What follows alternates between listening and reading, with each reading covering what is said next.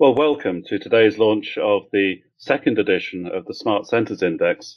We're delighted to see such a large number of you join us this morning in the week leading up to Christmas to learn a bit more about our research into economic centres and their approach to technology and innovation. I'm Mike Wardle. I'm head of indices at the ZN Group, responsible for the research that we undertake into financial centres, economic centres, and looking at the things that drive economic development. We've got around about 45 minutes today available, and there'll be an opportunity for questions and comments towards the end of the session, assuming that we've have you interested enough. And I shall be sharing the presentation also with Professor Michael Manelli, our Executive Chairman, who will have some commentary after I've led with the results of the index. Just by way of background, we've been researching financial and commercial centres at ZN for some 15 years, looking at centres in terms of financial centres, looking at them in terms of their green finance offering, and now looking also at centres in terms of their technology and innovation. And the Smart Centres Index, like the other indices we publish in this area, is a factor assessment index. It combines data taken from survey research, perception data, with hard data, quantitative measures taken from a large and wide variety of sources, and combines those two sets of data using a machine learning algorithm, which looks at the correlations between people's perceptions and the quantitative data, and uses those correlations to make predictions. And the Smart Centres Index itself is designed to track the development of places in the world in terms of their readiness and their approach to new technology applications. The aim here is to look at how centres are developing in terms of new technology, to help investors, governments and regulators look at technology centres and how attuned places are to attracting innovation, growth and investment. And there's three things that we measure through the SCI, and we give equal weight to these dimensions. First of those is innovation support, the approach taken to regulation and the development of the commercial ecosystem, which drives innovation in technology industries. Secondly, creative intensity, the extent to which technology and innovation industries are embedded in the economy of the centre, so how much of the economic life of that centre is taken up with new technology and innovative approaches. The third is delivery capability, the quality of the work that's being undertaken in that centre, and in particular, looking at how capable the centre is in terms of a whole range of different technology and innovation strands. Looking at the SCI world, we researched 131 centres when developing the Smart Centres Index 2. 51 of those centres entered the index and have a score in the index and a ranking. And as you see, they are distributed across the world, but actually a lot of those are in China, the North America, Western Europe. There are fewer centres at present in the Middle East and Africa and Eastern Europe who feature in the Smart Centres Index. So we'll continue to look at centres in regions which are not well represented to see if we can bring them into the index and put them in a comparative position with some of the centres that are here already. So in terms of the headlines, New York takes first place in the index in SCI2, with London dropping to second, Singapore retaining its third place. There's still quite a close score between New York and London, and it could go the other way. 3 of the top 10 places in the ranking are taken by US centres, and 3 taken by UK centres.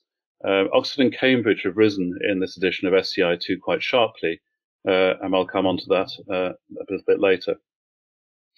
And the leading centres are strong across all three of the SCI dimensions, the innovation, support, creative intensity, and delivery capability. And we think that is important, and it helps to show that we are looking at the right range of features, in that those which are strong across the board. We note that Chinese centres don't feature as strongly as we might have expected, given what we know about their technological offering. But we also note that on average, centres in China score lower for innovation support, that's regulation and the ecosystem, than their overall rating, which is likely to explain some of that difference. And as I mentioned, we're looking at the world map, the great majority of centres are located in North America, Asia Pacific, and Western Europe. Just looking at the people who engage with the survey that underpins the assessments that go into the SCI. First of all, respondents by sector. About a third of those who respond to our survey identify their sector as technology broadly, whether that is fintech or another aspect of technology. And other respondents come from professional services at 20%, and then a whole range of financial service areas as well. In terms of respondents by region, currently the largest group of respondents is from Western Europe, with the second largest at 20% from Asia Pacific. This also may explain why we have less centres outside Western Europe, Asia Pacific, and North America currently in the index. And we'll want to continue to publicise the Smart Centres Index survey across the world. Looking at the top 20 centres in the second edition of SCI2, as I mentioned, New York, London come first and second, followed by Singapore and Hong Kong. Oxford and Cambridge rose 17 places each in this edition of the index. And we think there was an issue to do with clustering here, with London, Oxford, and Cambridge sharing both an economic, commercial, and indeed educational cluster. And we will be looking at that more closely as we go forward. Other centres that do well, Zurich and Geneva. So Switzerland is performing very well in this edition of the index, and do have a commitment to both education in technology and the use of technology in innovative business. Just taking the individual dimensions I mentioned, the 3 dimensions, this chart shows the strength across the board of the leading centres. So each of those centres in the top 20 have very similar performance at those 3 dimensions that I mentioned. And if you went down the index rating, you might see some difference with that, with some people being stronger, for example, in creative intensity than in innovation support. Just taking a look at different areas of the world. First of all, Western Europe. Looking at the top 10 in Western Europe, there's the 5 centres we've mentioned that are in the top 10 across the world, and then Stockholm, Guernsey, Amsterdam, Dublin, Paris. In Western Europe, we do see a lot of attention being paid to technology and innovation as an economic driver.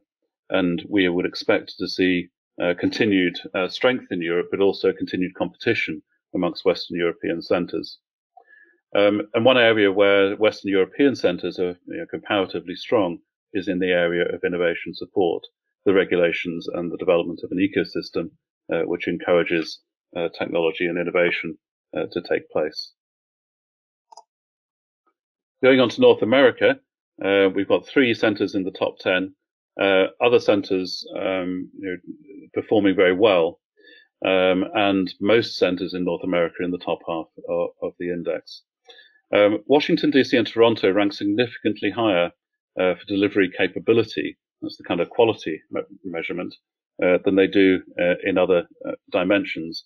And as we move forward, I think centres will start to see where their strengths and weaknesses lie in terms of these three dimensions of the Smart Centres Index. Moving to Asia Pacific, Singapore and Hong Kong are in the top 10, taking third and fourth place in the index. As I mentioned earlier, Asia Pacific centres generally score lower in the innovation support dimension of the Smart Centres Index, and this will hold back their overall ranking for a little while until that changes. In particular, we know the strength of Chinese centres in terms of technology development, and we might expect to see those centres change their position in the index over time.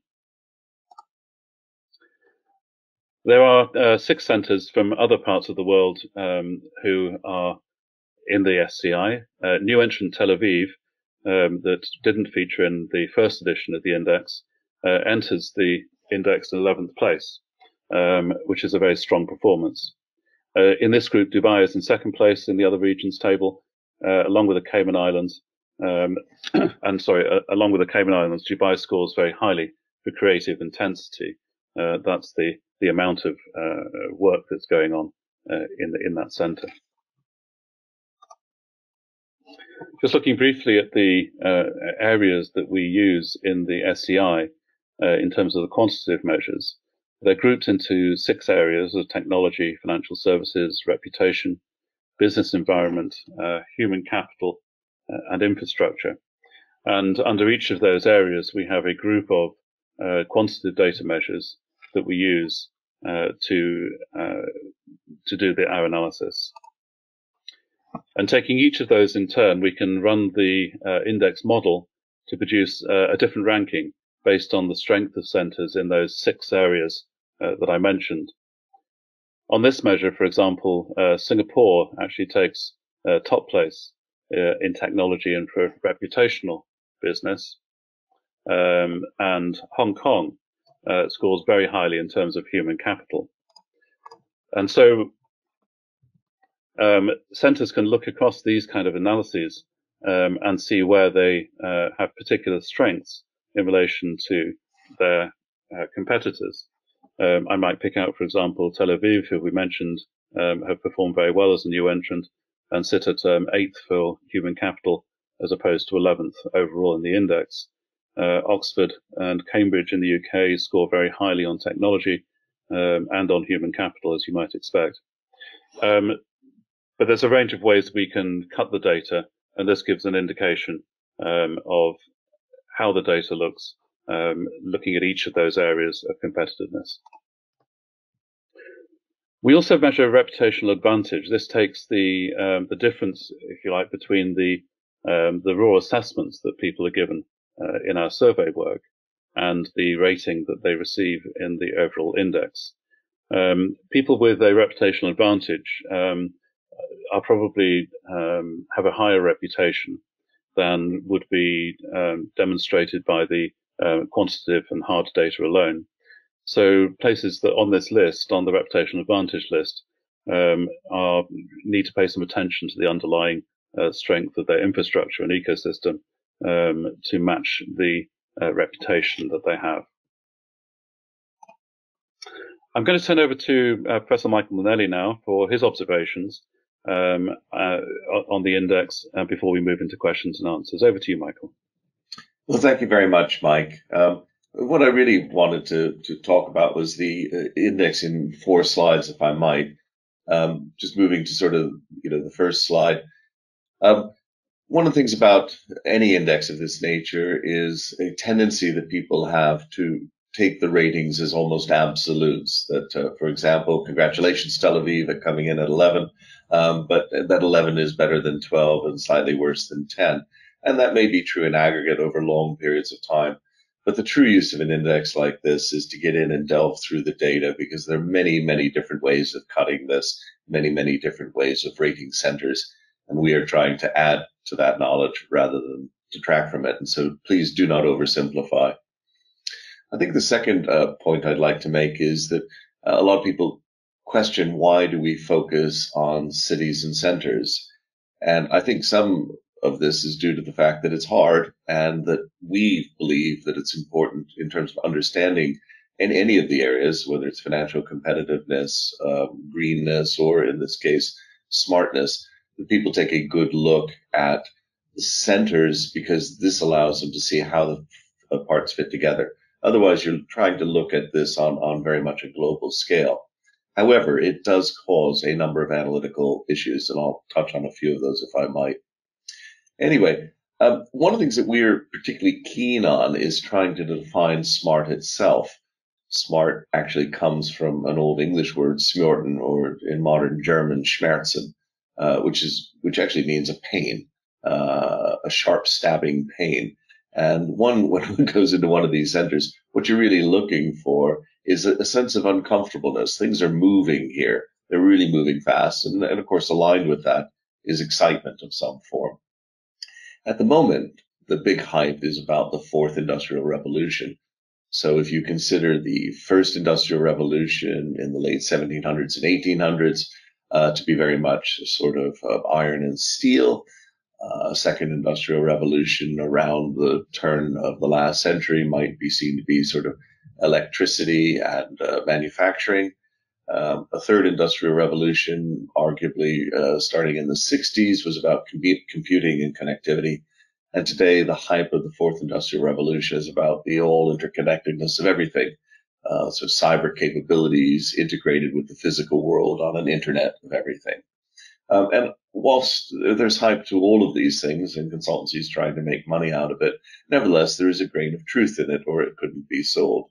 And what we are seeing is intense amounts of integration. And that integration is in many ways eroding the concept of a city center being the place for innovation, and eroding the concept of cluster even, because it is now very much global. I remember when I began doing scientific research in the 70s in a number of different countries, people would talk about the best research in that country, the best in-car navigation systems in Britain. Today, people would laugh at that. They would want the best in-car navigation system in the world. So everybody is out there looking for a competitive advantage, but it's difficult to see how the advantage is for you. And on this index, we're hoping to explore how best to exploit new technology. In some ways, I'm a bit uncomfortable with that word exploit. It's about how do we use this to achieve some type of social and economic good. And to do that, we need to look at how people in these various centers promote and regulate growth. So on the next slide, I'd like to just touch on something that oddly comes out very strongly in the data. You might say I'd assumed it, but in fact, as you dig into the data, it's very, very clear that education is the one thing, if you had to pick anything that matters. And that is particularly oddly higher education. And that's probably due to two things. The need for a locally balanced economy anyway, so most education might do. But at the top end of the smart centers, what you're truly looking at is a mobile tertiary and postgraduate educational capability to do some of the outstanding work in technology. And the reason that this slide, which is fairly familiar to many of you, is important is that just looking at the rankings of the number of universities in the top 20, you immediately get the 10 top smart centers. So all of the smart centers in the top 10 are in the top 10 on technology education, an extremely strong correlation. The second thing, which Mike touched upon in his introduction, was the ranking of China. Again, less than 15 years ago, China was nowhere in this table. And so whilst China may be at the moment, in our opinion, rated a little bit less than where we would place it, it's pretty clear as Chinese universities continue to move into the top 10 that China's positioning and the position of various Chinese centers will rise. So we then turn, I think, to what you might call two types of strategies for success. The first is very much the economic. This is a tough one. Policymakers face a lot of hard decisions, and decisions in this space are harder, in my opinion, than they are in financial services. Financial services is largely about providing base infrastructure, fair and open markets and really a decent amount of sensible regulation. And most places can develop a financial center of some substance without too much difficulty. But the economic strategies in innovation are much more difficult to discern and much more difficult to prove.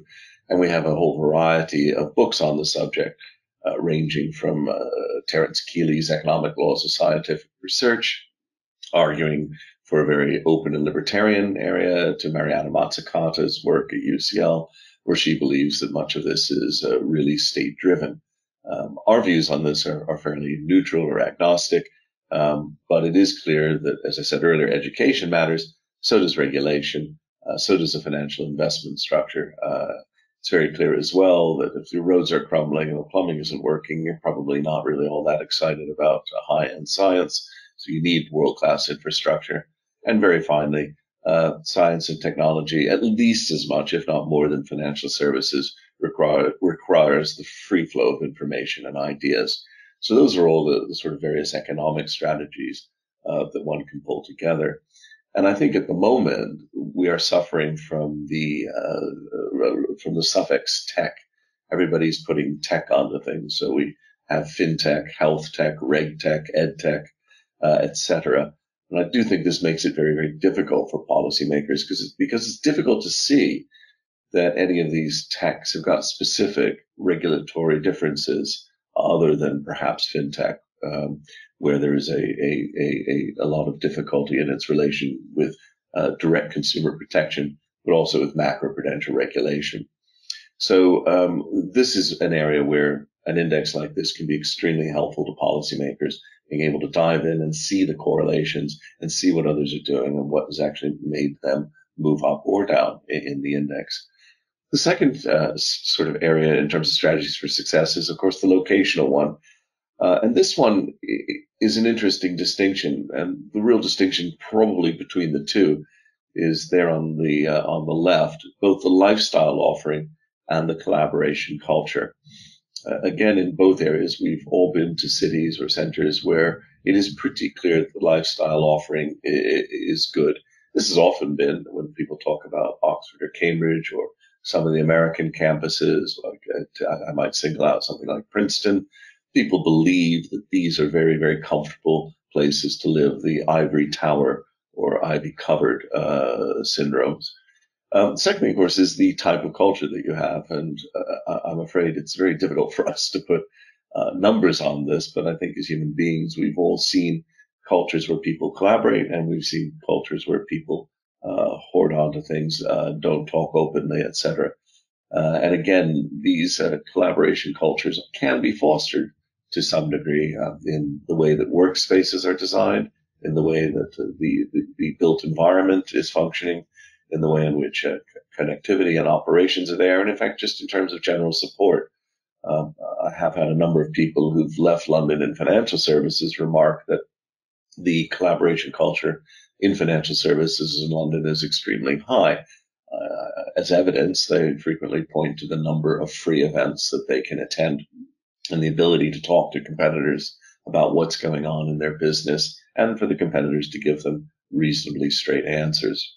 And the same applies to science, to technology, and to education. So we will see these things, and they can be, to some degree, fostered by economic policies and locational strategies, although, as I said earlier, are extremely tough to measure. So I'd just like to end my contribution by pointing out that please don't use the index in a simplistic way. It is not about a single number. Please do look at the index as a resource that you can dive into and learn from. And with that, Mike, I'd like to hand back to you, if I may. Michael, thank you very much indeed. So that was the end of our presentation time. And thank you, Michael, for those interesting sort of reflections and the commentary on the results that we see in SCI2. We do have some time for questions, and we have some questions come in. If you do have a question, you can type it into the little box you see on the dashboard on the right for the GoToWebinar dashboard, where there's a question part. You can drop a question to us. But I'm going to start with a question we've had in which I think, Michael, follows on from your discussion of strategies, which is the extent that smartness is a tactical issue and how far it's a strategic issue. And do they have equal weighting in terms of the tactical and strategic parts of particularly city and financial centre and the commercial centre planning? Well, I believe that smart can be very strategic. We, as Mike said, this is the second edition of the index, but we have been studying this area for about 15 years. And not least, we've been sort of forced to do it because the technical development has been moving and more separated from some of the economic and center development. And I think that will continue. Um, the difficulty, I believe, is how do you separate your activities from sort of just general global trends? And again, we see similar issues when we look at, for example, financial centers and trade.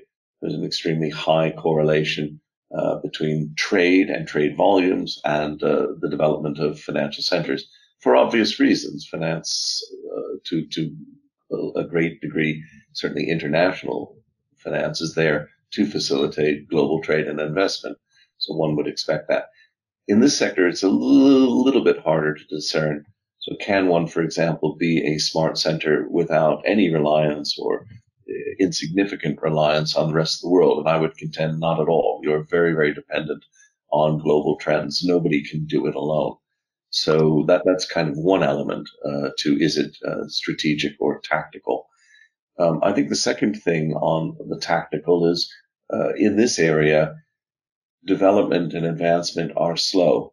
We've seen, for example, a number of people from the West Coast America, sort of the Silicon Valley, Californian techno mafia, move about 10 years ago heavily into green. And they have made significant advancements. One would easily point me to Tesla or Elon Musk's work on batteries. However, that advancement has not been at the pace of normal computing technology. So smart is a slow grind, not a fast one.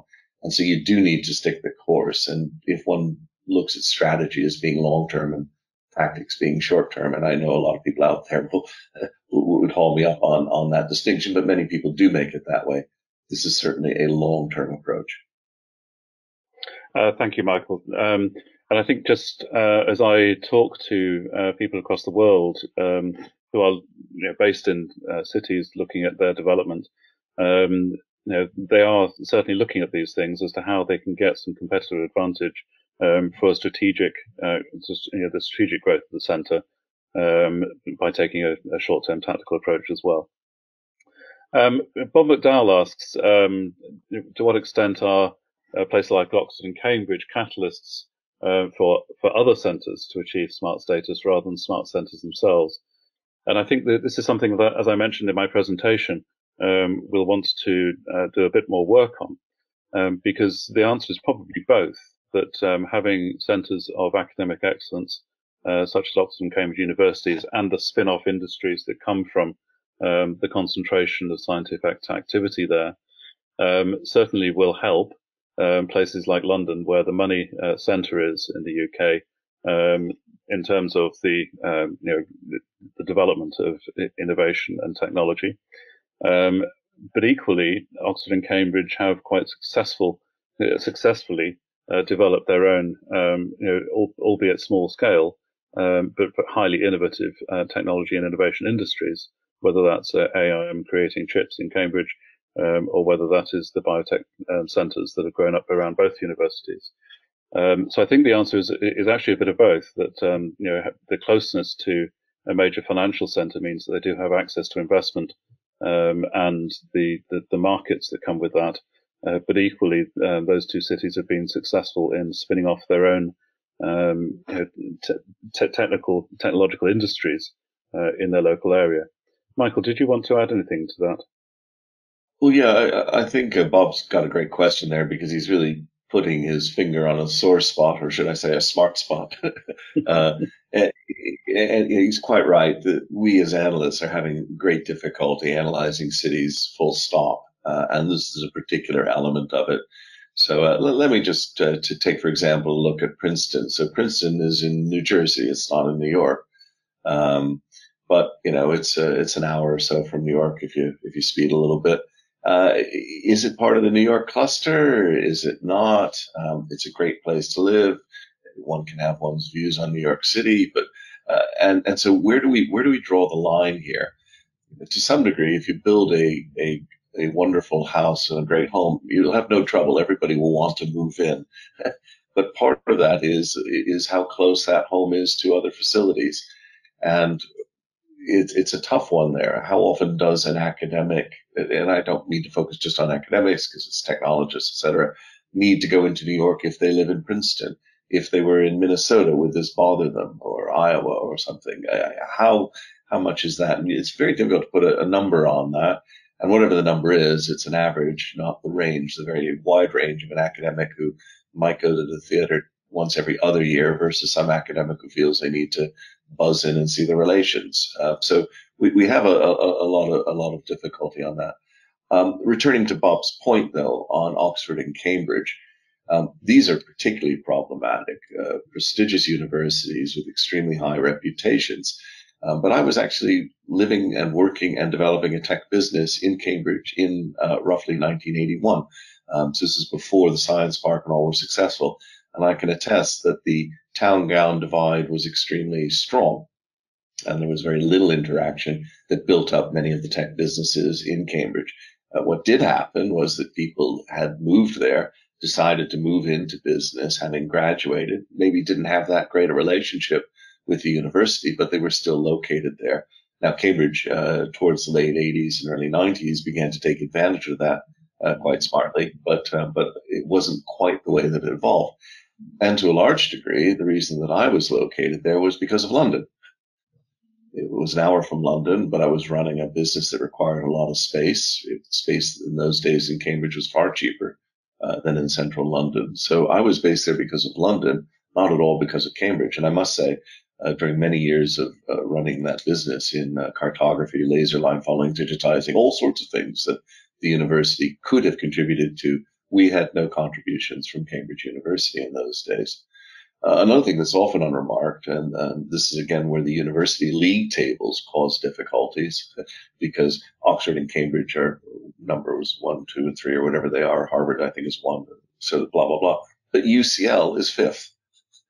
UCL is 5th in the world, is very much a London university, and in total, much larger than Oxford and Cambridge combined. And in addition, London has some 45 universities, again, compared to Oxford and Cambridge. So it's difficult to see where the cluster ends and where it starts. And I would contend that we're going to continue to do analysis in this space. And there is a lot of actual what is called cluster analysis in statistics, which has not produced any conclusive results, but we would like to figure out, should they be seen as separate centers? Should they be seen as satellites? Or should we just forget it and kind of call it the Southeast of England Innovation Cluster? Thank you, Michael. And that leads nicely into a question we've also had, which is about which country within the country or region, how much interdependency is there between centres, which is exactly the point we're making. And I think you could make the same argument as we've just been talking about in terms of the southeast of England, in terms of parts of China or parts of Asia, and the fact that we have groups of centres which are close to each other probably adds to that whole question of the creative intensity.